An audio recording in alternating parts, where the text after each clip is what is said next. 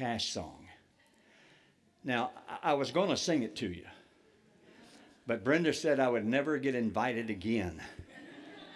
And I also realized I'm a little overdressed. But there's a reason for that. I heard about a woman that won a lot of money, and not won it, but she inherited a lot of money, and she decided to take a lot of it and take care of herself. And so she had liposuction, and she had all kind of facial things done to her, and she got hit by a car. And when she stood before God, she said, I don't understand. I mean, at the time of my life when everything was happening, why did you let this happen to me? And God said, I'm sorry, I didn't recognize you. So I've been preaching 58 years, and very rarely have I been without a suit. And I tease David a lot, and he tells me that someday he's going to get me to do it the correct way. Okay, looking for songs from Johnny Cash. The first one I thought about was Walk the Line. It's a great song. The words are incredible. He says, I keep a close watch on this heart of mine. I keep my eyes wide open all the time. I keep the ends out for the tide that binds. Because you're mine, I walk the line. I find it very, very easy to be true. I find myself alone when each day is through, yet I admit that I'm a fool for you. Because you're mine, I'll walk the line. That song was written by Johnny Cash to his wife.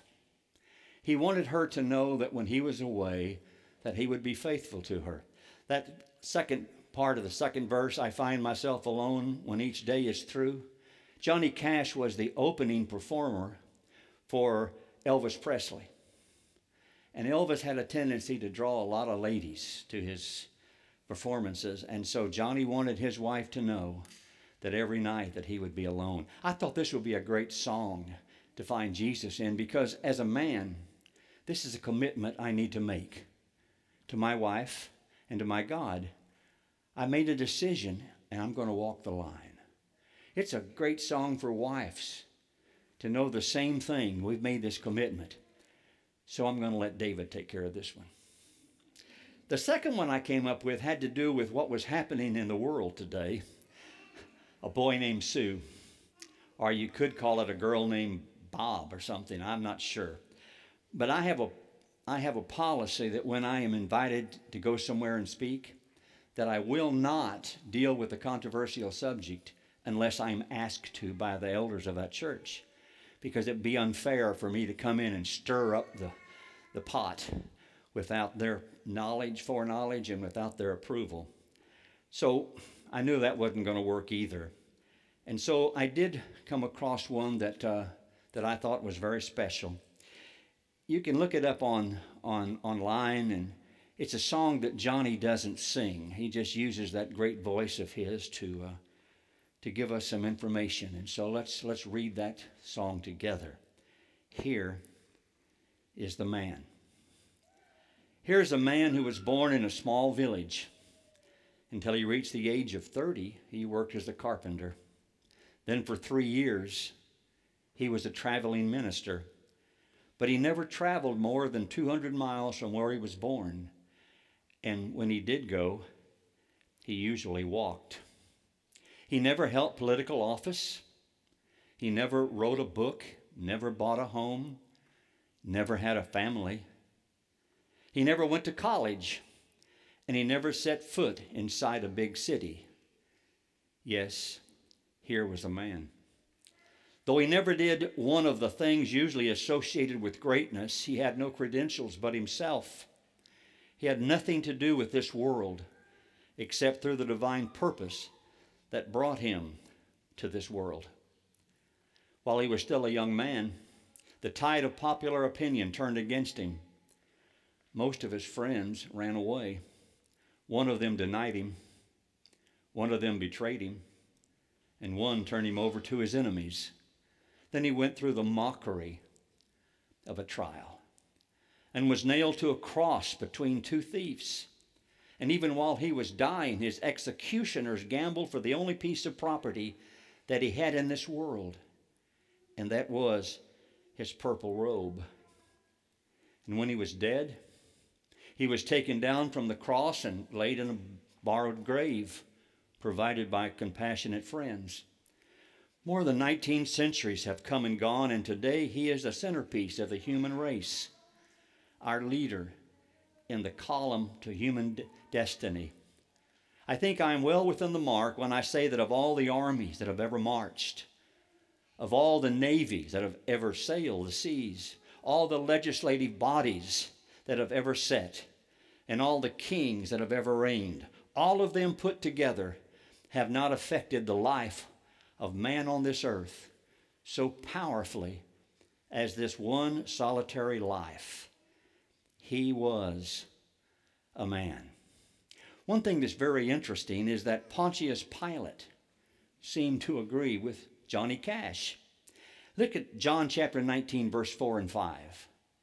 Here John says, "Once more Pilate came out and said to the Jews, 'Look, I am bringing him out to you to let you know that I find no basis for the charge against him.' When Jesus came out wearing a crown of thorns and the purple robe, Pilate said to them, 'Here is the man.'" And what is so interesting is that so many of the people there did not recognize him, even though they should have. For example, in John chapter 19, verses 2 and 3, starting with verse 1, it says, "Then Pilate took Jesus and had him flogged," which is another way of saying he was beaten almost to the point of death then. And you wonder how Pilate can reconcile that flogging with this statement of, "I don't find anything wrong with this man." But in verse 2 it says, "The soldiers twisted together a crown of thorns and put it on his head. They clothed him in a purple robe and went up to him again and again, saying, 'Hail, King of the Jews!' And they struck him in the face." Matthew says they struck him with a staff. When they put him there in that robe and put that crown upon his head, they had him sit in a chair and they gave him a staff like a king would have. Then they took that same staff and hit him with it. And as they walked around him in circles, these soldiers would spit on him and slap him and say, "Who did it?" See, they didn't believe that he was a king, but he is.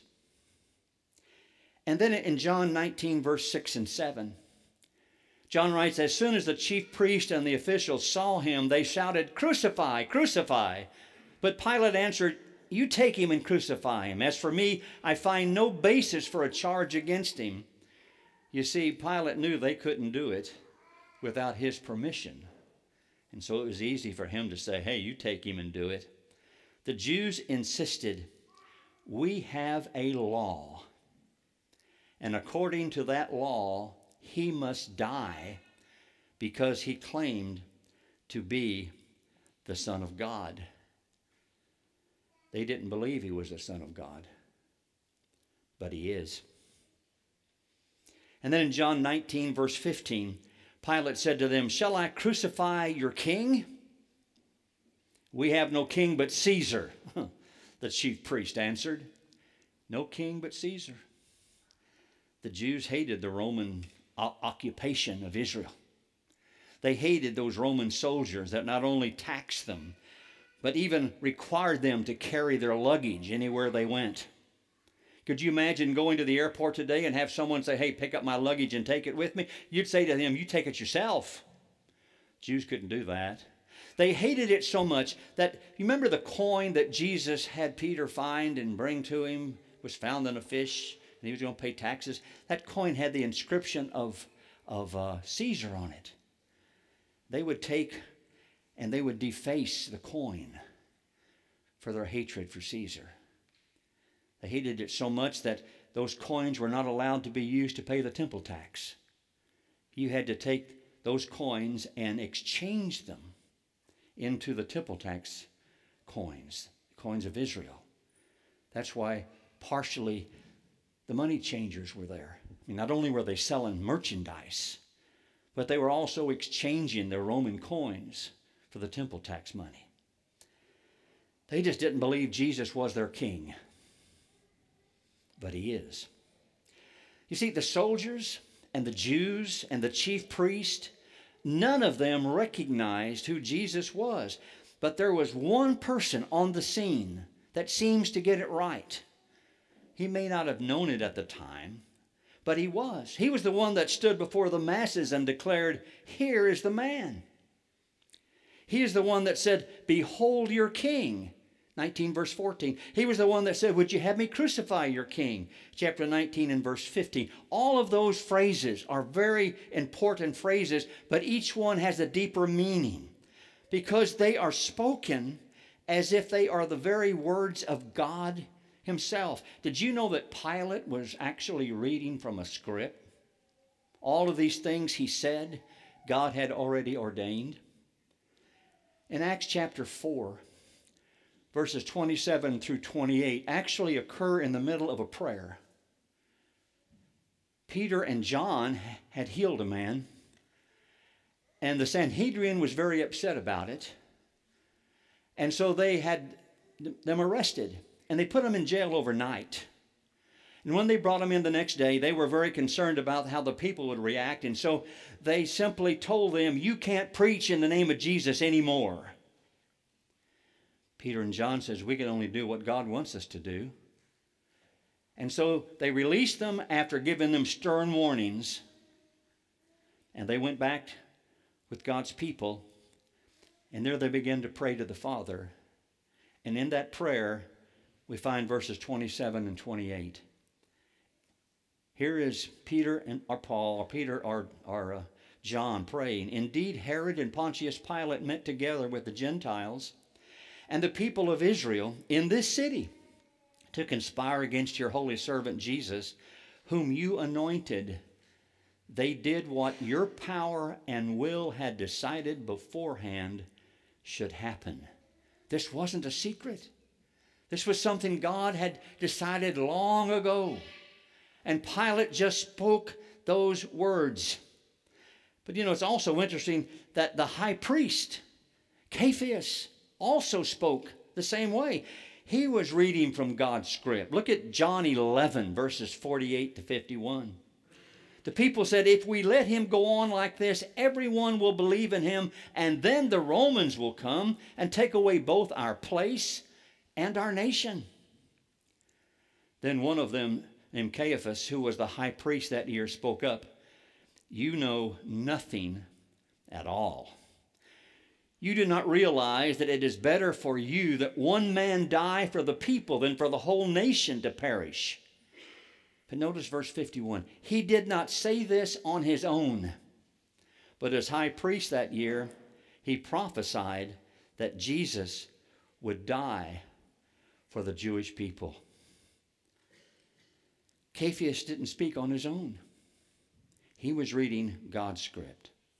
And so Pilate makes this declaration, "Here is the man that you think is so dangerous and so threatening. Here is this man that's been beaten almost to the point of life, who comes out with this crown of thorns upon his head." I can imagine the blood coming down, and Pilate saying, "Here's the guy that you're afraid of." It's very possible he was trying to shame the Jews into changing their minds. But there is another level that's deeper in the statement that is made by Pilate. You see, without realizing it, Pilate had made a messianic prophecy, or had quoted it. It's from Zechariah chapter 6 and verse 12. Here's what the prophet wrote. "Tell him, this is what the Lord Almighty says. Here is a man whose name is the branch, and he will branch out from this place and build the temple of the Lord." There's that, "Here is the man." One version says, "Behold the man." Jesus was that man, and he came to fulfill all prophecy, including Zechariah chapter 6 and verse 12. But I want you to look at Pilate's words, "Behold your king," because I don't really think that Pilate thought that Jesus was a king.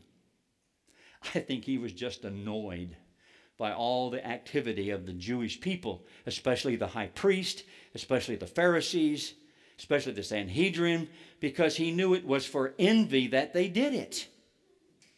And so he says, "Behold your king," and they cry out, "Crucify him." And so when Jesus was hung on the cross, Pilate had one additional thing to say. He had a plaque that was placed above the head of Jesus, declaring, "Jesus of Nazareth, the King of the Jews." You want to crucify this man? Then know that you've crucified your king. In fact, that's the message that God has wanted people to know from that time on. You've crucified your king. Not only did he do it then, but 7 weeks later, the same subject is brought up. Remember the day of Pentecost when all the people heard the mighty rushing wind and they came to Peter and he began to talk to them? Peter began to preach that Jesus was the Messiah, their king. And in Acts chapter 2, in verse 22 and 23, listen to what Peter says in his great sermon. He says, "Jesus of Nazareth," listen to this. "Jesus of Nazareth was a man accredited by God to you by miracles, wonders, and signs, which God did among you through him, as you yourselves know.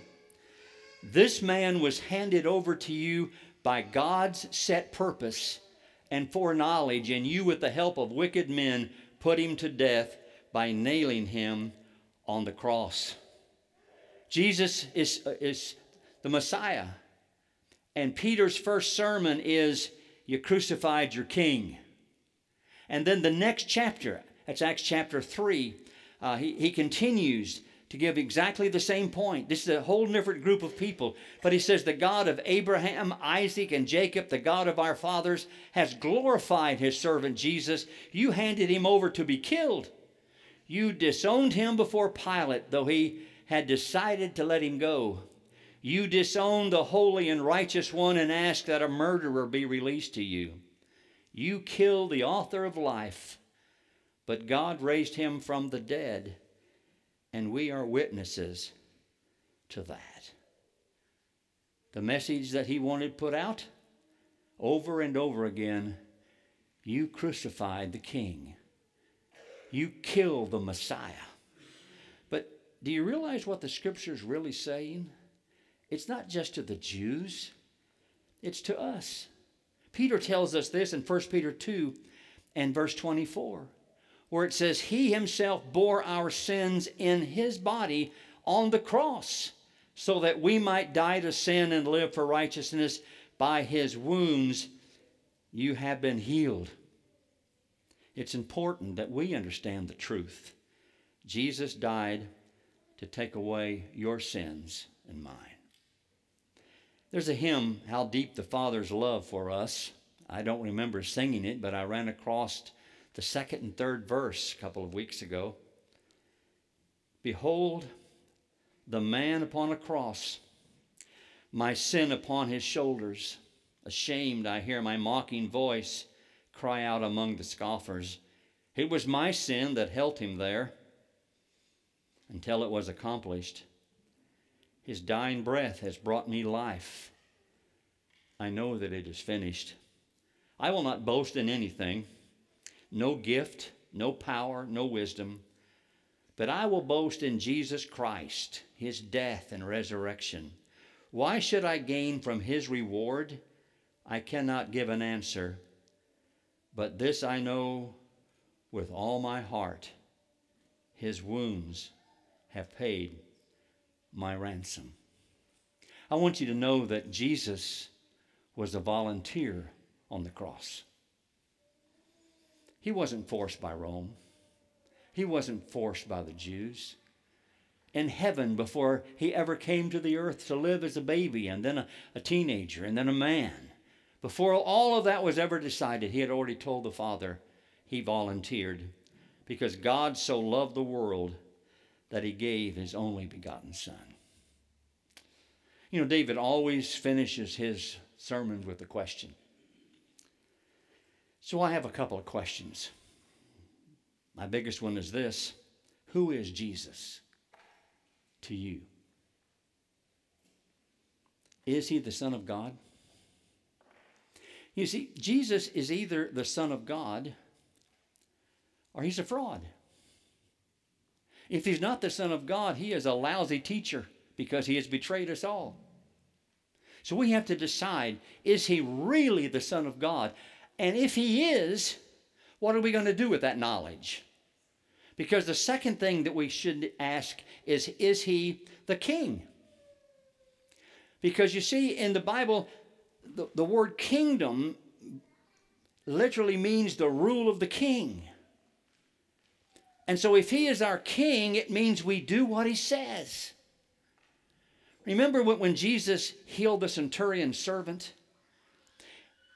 He told Jesus, you know, I don't want you to come to my house. You don't have to do that. Because you can do it just by speaking it. Because I have men under my authority, and I tell them to do this, and they do it. And I know that you can do it that way.